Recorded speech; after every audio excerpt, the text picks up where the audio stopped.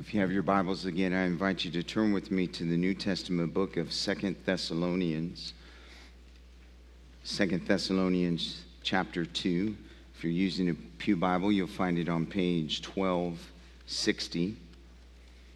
If you're a guest with us, we've been working verse by verse through this book, and we've come to the final section of chapter 2.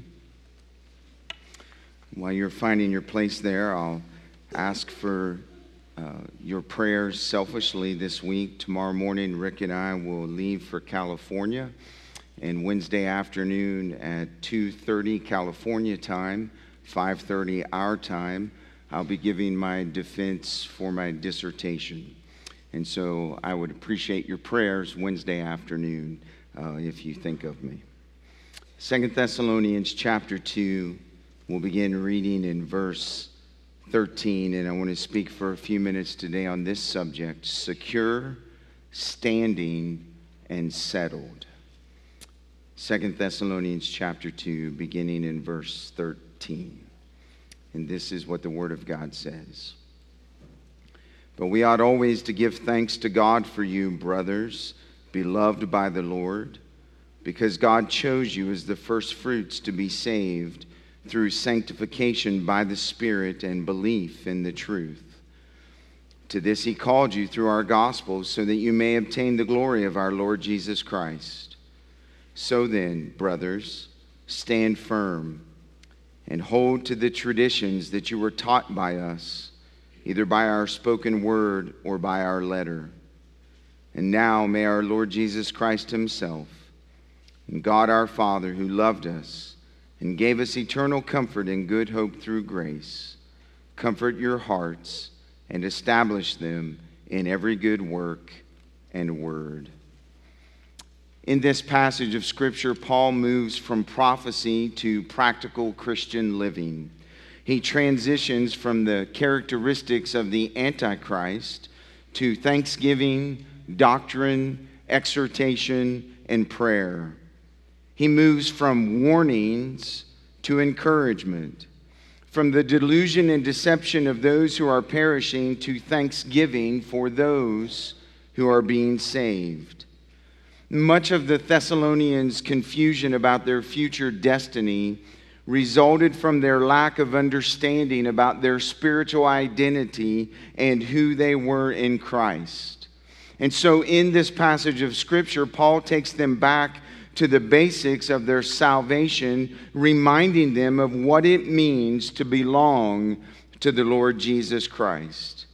He does not want the Thessalonians to forget that their salvation provides the only assurance and basis of which they can escape the day of the Lord. And so he transitions quickly from his thoughts of the deception and the work of the Antichrist to the transforming work of the real Christ. And he writes this passage of Scripture so that the Thessalonian believers, and so that believers of every generation like you and me, will remain secure, will remain standing, and will remain settled in days of darkness and uncertainty.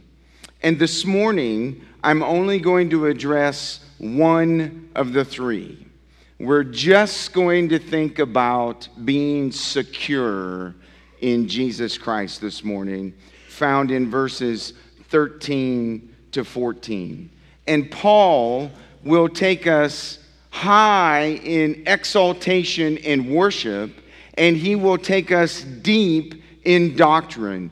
And these two verses are packed with doctrinal truths regarding the security that we have in Jesus Christ. And so look at what he says in verse 13. He begins saying, "But we ought always to give thanks to God for you." And you'll notice in verse 13 how he begins this transition in this passage with the word "but." This word is a word of contrast. If you'll recall from last week in the previous passage, Paul had just concluded a description of the Antichrist, of the man of lawlessness, and of those who refused to love the truth and took pleasure in unrighteousness. And now he contrasts the condemnation of these unbelievers with the security of the Thessalonian believers. And he uses the word but to issue this contrast. And you'll also notice that at the outset of this contrast, at the beginning of verse 13, Paul issues another one of his famous statements of thanksgiving. He issues these thanksgiving statements periodically throughout the book of 1st and 2nd Thessalonians, and this is the 5th time in these two books that he breaks out in thanksgiving to God for these Thessalonian believers. And in this instance, Paul thanks God for the way these Thessalonian believers responded to God's work in their lives. And in verses 13 and 14, Paul reviews God's work in their lives and how God brought them from dark into light and how God redeemed them and saved them through his Son, the Lord Jesus Christ. And he does this in a very specific way. What Paul lays out in verses 13 and 14 is what theologians refer to as the order of salvation. Now, granted, the order that he gives us in these two verses is not exactly in chronological order, but every aspect of salvation that Paul describes in verses 13 and 14 can be comprised in what we refer to as the order of salvation. And the truths that Paul emphasizes in these two verses are what God has revealed to us about how he accomplishes his plan of salvation in the lives of sinners. And so Paul gives thanks to God for his saving work in the Thessalonian believers' lives. And he reminds the Thessalonians of this order of salvation so that it would help combat the false teaching that they had already missed the return of Christ, so that it would remind them of their security in the hands of a sovereign God for their future, and so that it would remove their fears concerning all of their worries and anxieties about what was to come. In essence, these doctrinal truths that I'm going to show you provide unwavering security for the believer, no matter what happens in their lives. So notice them with me carefully.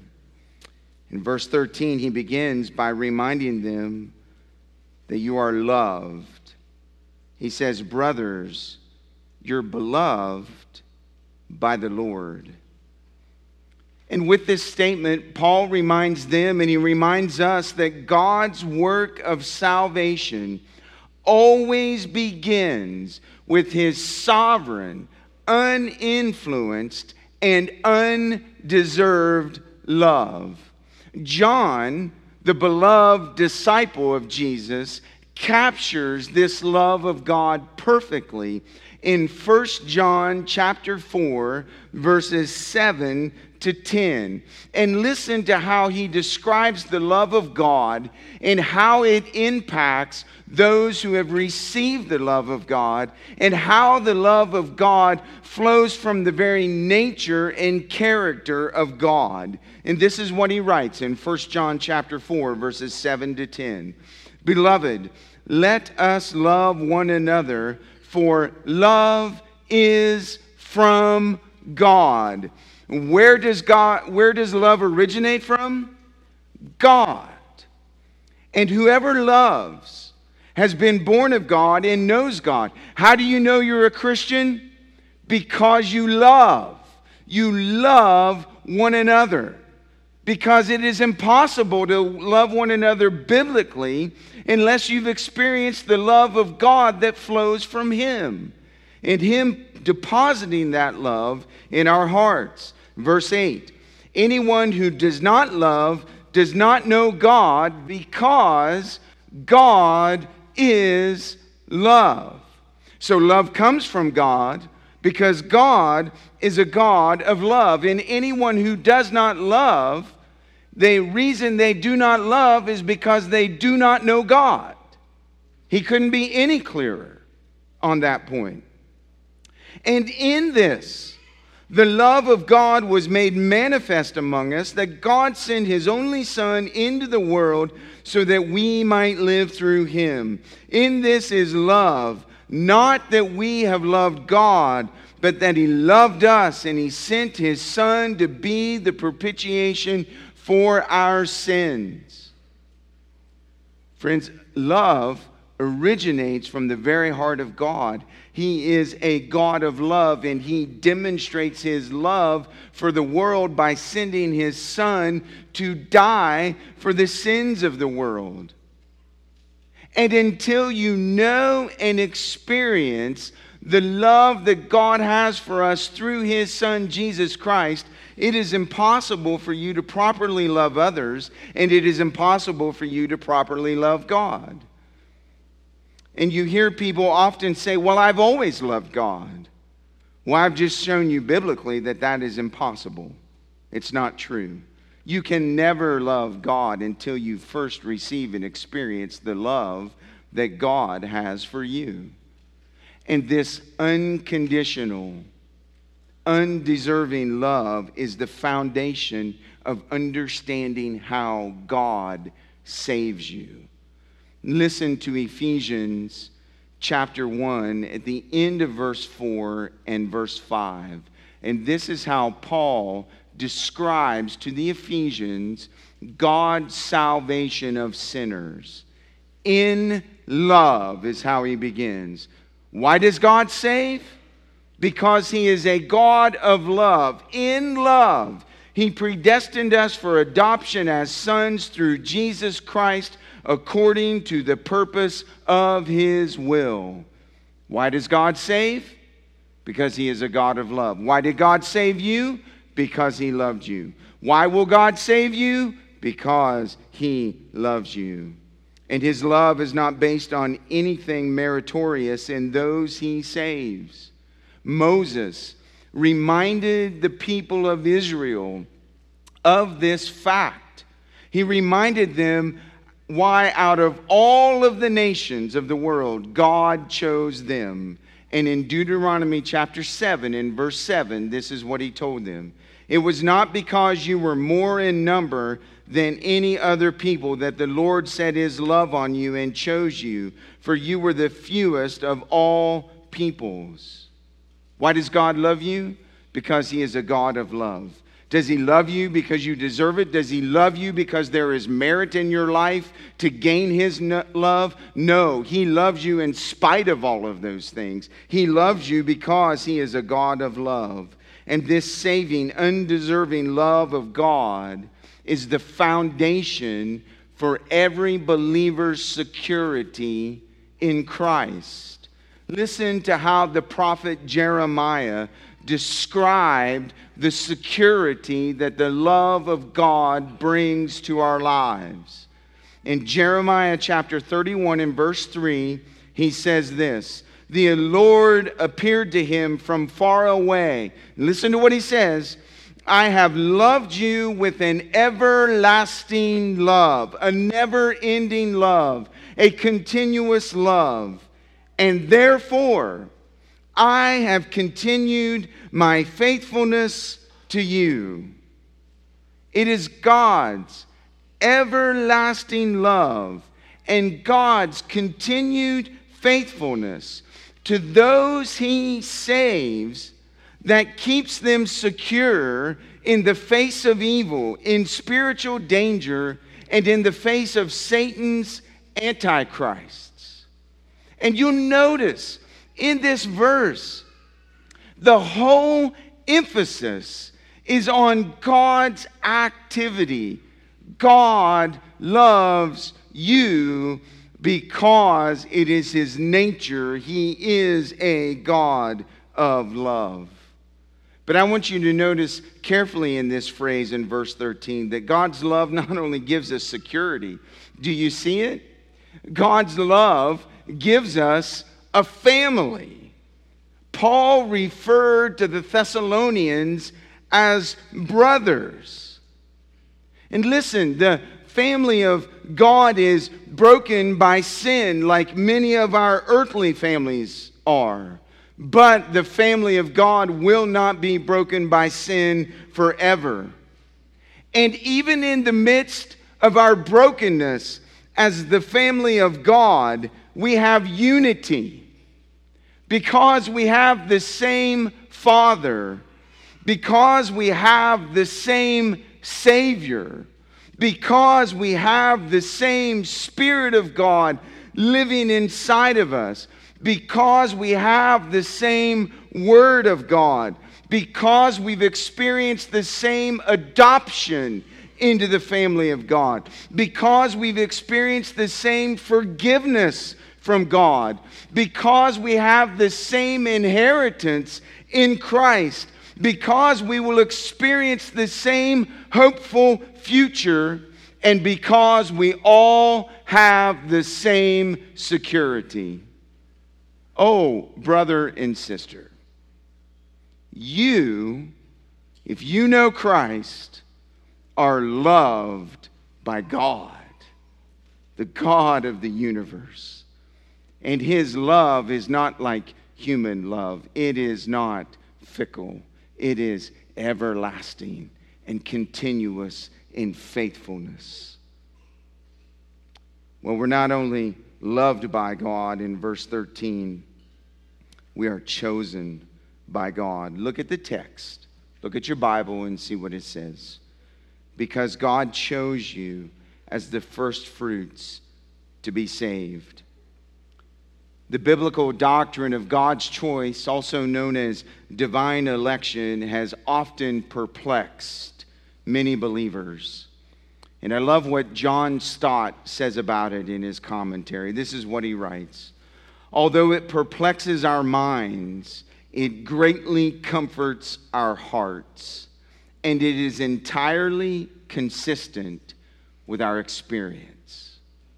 Did you hear that? It may perplex your mind, but when you embrace it, it comforts your heart, and it is entirely consistent with your saving experience. Stott goes on and argues that all we need to do to prove God's choice is to think about our life, and I quote, before God laid hold of us, and how willful and wayward and weak we really were. And according to Stott, as a result of the depths of our sinful condition, quote, there is no option but to trace our salvation back beyond our decision or commitment to the gracious initiative of God and say, God chose us. God called us. Now, some Christians think of their salvation as beginning when they first heard the gospel and believed the gospel. But the Bible teaches clearly from God's perspective that our salvation begins in eternity past when God chooses us to be saved through faith in His Son, the Lord Jesus Christ. And this is what Paul writes in Ephesians chapter 1 in verse 4 about this saving work. Even as He chose us in Him, in Christ. And when did God do this act? Before the foundation of the world, that we should be holy and blameless before Him. And Paul says clearly in this verse that before Genesis 1:1, before God ever spoke one single thing into existence, He chose a people for Himself to be saved. And you say, well, that's just one verse, Pastor. You can't just take one verse and build a doctrine on that. You're right. You can't do that. That's bad theology. That's bad studying of the Bible.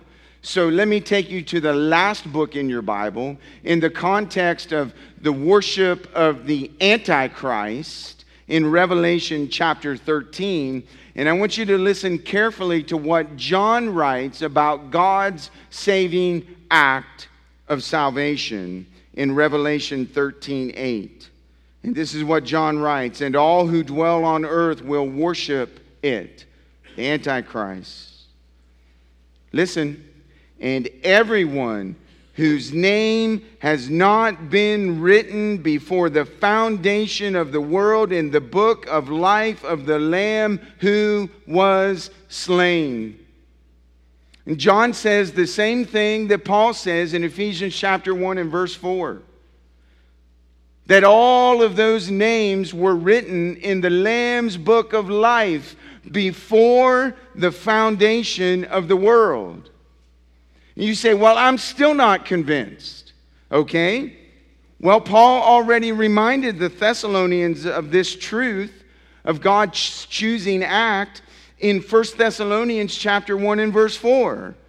And this is what he said. For we know, brothers, loved by God, that he has chosen you.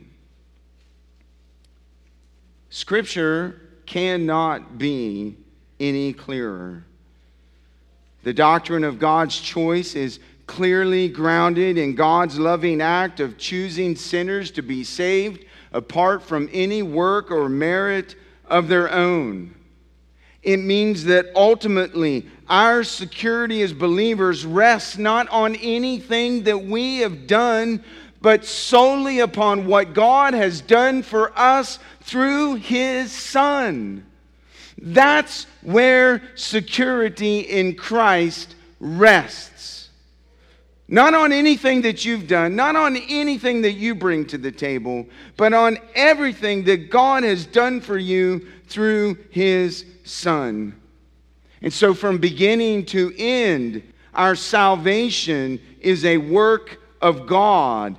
And this work of God's grace affects our lives on a daily basis. Friends, I'm not just trying to teach you some theology this morning, though I am trying to teach you some theology this morning. But theology should always translate into life. Doctrine is for living. It's not for you to get a big head. It's not for you to get educated and be full of pride. Doctrine should always translate into how you live. And the more you understand doctrine, the more your life will be affected. And so you say, well, how does this doctrine of election and of God's choice and salvation affect my daily life? I'm glad you asked. Let me tell you. Number one, God's choice and salvation crushes our pride, because only God can get the credit and worship for our salvation. Listen to Titus chapter 3 and verse 5. He saved us, not because of works done by us in righteousness, but according to His own mercy, by the washing of regeneration and renewal of the Holy Spirit. Did you hear that? He doesn't save you because of anything that you do. There's one reason and one reason only why you're saved this morning. God showed you mercy. And so, salvation crushes pride. There's not a single person that will be in heaven that will say, I got here because I did this, this, and this. There'll be one refrain in heaven. I'm here because of Jesus and what He did. Mercy. Secondly, God's choice and salvation exalts God Himself, and He receives all of the praise for His love and for His faithfulness. In Psalm 115 and verse 1, the psalmist cried out, not to us, O Lord, not to us, but to your name give glory for your steadfast love and your faithfulness. There's no room in salvation to exalt yourself and exalt God at the same time. When you properly understand salvation, it drives you to worship and exalt God. Number 3, God's choice in salvation produces unsurpassed joy in the lives of believers. 1 Peter chapter 1 and verse 6, in this you rejoice, Though now for a little while, if necessary, you've been grieved by various trials. And Peter says to him, you rejoice not because of your trials and your suffering and your hardship. You rejoice because in the middle of your suffering and your trials and your hardship, you're secure in Christ because He saved you. It's not based on your circumstances. It's based on what God planned before the foundation of the world through His Son on your behalf. And that brings joy. Joy that nothing can take away. 1 Peter chapter 1 and verse 8, though you have not seen Christ, you love Him. And though you do not now see Him, you believe in Him. And you rejoice with joy that is inexpressible and filled with glory. When you experience the joy and the freedom of the forgiveness of your sins, that is a joy unlike any other. And nobody or nothing can take that away from you. You're secure. I don't know what number I'm on. Here's the next one. Number 4. I'm glad somebody can count, not me. God's choice in salvation produces innumerable blessings. I want you to listen to what you have this morning as a believer in Christ because of God's saving work on your life. Ephesians chapter 1 and verse 3. Blessed be the God and Father of our Lord Jesus Christ, who has blessed us in Christ with every spiritual blessing in the heavenly places. Do you know what happened to you this morning if you're a Christian? You woke up this morning, and the moment your feet hit the floor, you were blessed in Christ with every spiritual blessing in the heavenly places, even before you took your first drink of coffee. That's how blessed you were. You don't have to put a bumper sticker on your car that says, be blessed. If you're in Christ, you are blessed. You are blessed right this very moment with every spiritual blessing in the heavenly places. And you didn't do anything to get the blessings. They all flowed from Him. Is this number 5? God's choice in salvation promotes holiness in the lives of those He saves. Colossians 3:12 and 13. Put on then as God's chosen ones, holy and beloved, compassionate hearts, kindness, humility, meekness, and patience, bearing with one another. And if one has a complaint against another, forgiving each other as the Lord has forgiven you, so you must also forgive. How much more practical daily living do you need than those 2 verses?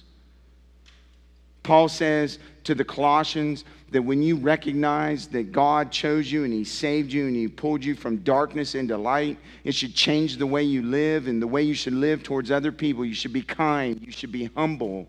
You should be tender-hearted. You should be quick to forgive. You should have compassion and meekness and patience. You should bear with one another. You should extend forgiveness to others the way God has extended forgiveness to you.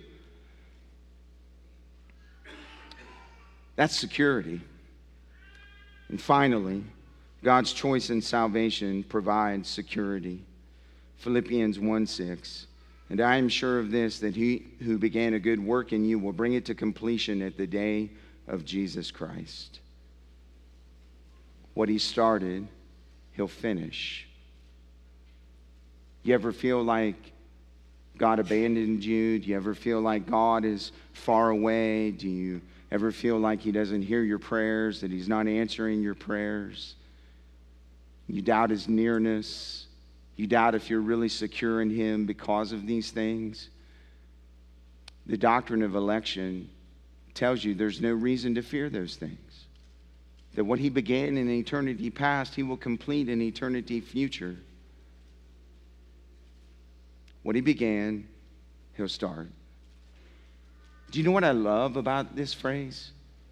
It's easy to miss. Look at what he says. He says that the Thessalonians were chosen as the first fruits to be saved. Now, there's all kinds of discrepancies in the text, and commentators love to argue back and forth about the translation of this phrase, and is it first fruits, or is it beginnings, or this and that. And I've landed on first fruits. It's It's the first portion. It's language of the Old Testament. It's the first portion that was dedicated and consecrated to God. When used in the context of people, it refers to the firstborn of each family or to the tribe of Levi that was consecrated and set apart to be priests. Do you know what I think Paul was doing in this text? Thessalonians, you're loved by God. Thessalonians, you're chosen by God. And listen, you're just the first fruits. God's going to save more people around you. Your brothers and sisters, your mom or your dad, your friend. God may use you, Thessalonian believers, to take the gospel to them. You're just the first fruits of God's activity. He's not finished yet. It's great, encouraging news, isn't it? There's security in that. You know what I thought about that? I thought about my early days as a pastor. I'd preach my heart out. I'd give an invitation. And if nobody responded, I would go back to my office. I would go home and think, what did I do wrong? How could I preach better? How could I handle that better? How could I do it better? And plagued with doubt and just debilitating thoughts. And then I began to understand these doctrinal truths and their security. Because you know what this means? It means I can stand up and preach my heart out and it's not dependent upon me. God will do what God will do. My job is just to be faithful and fill the pulpit. Do you see how much security there is in this truth, friend? And you say to me, well, Pastor, how do I know? How do I know I'm chosen? How do I know God set his love upon me? I understand what you're saying, but how do I know it's true of me? It's actually very simple. Do you know how you know? Here's how you know. If you've believed the gospel, what the Bible says about you, that you were born in sin, and your sin separates you from God, and that on your own you cannot have a relationship with God and you cannot get back to God. If you believe that while you were a sinner, God sent his Son to the earth to live a perfect life that you and I would never be able to live, and die a death of sacrifice and substitution, a death that you should have died because of your sin. And then he was put in a tomb, and 3 days later he rose from the grave as a sign of defeating your sin, of defeating death, and of defeating the devil and his demons.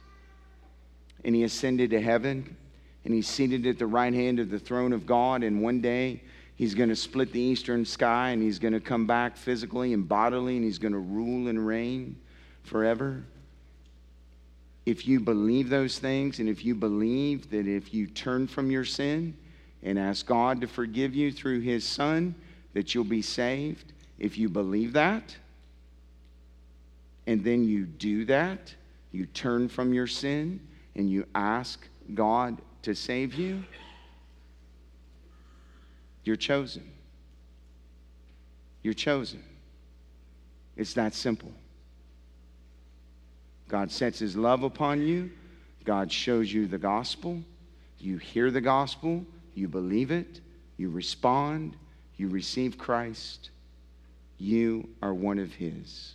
You belong to him. You're loved by God. And you're chosen by God. And we'll leave it there for this morning. Let's pray.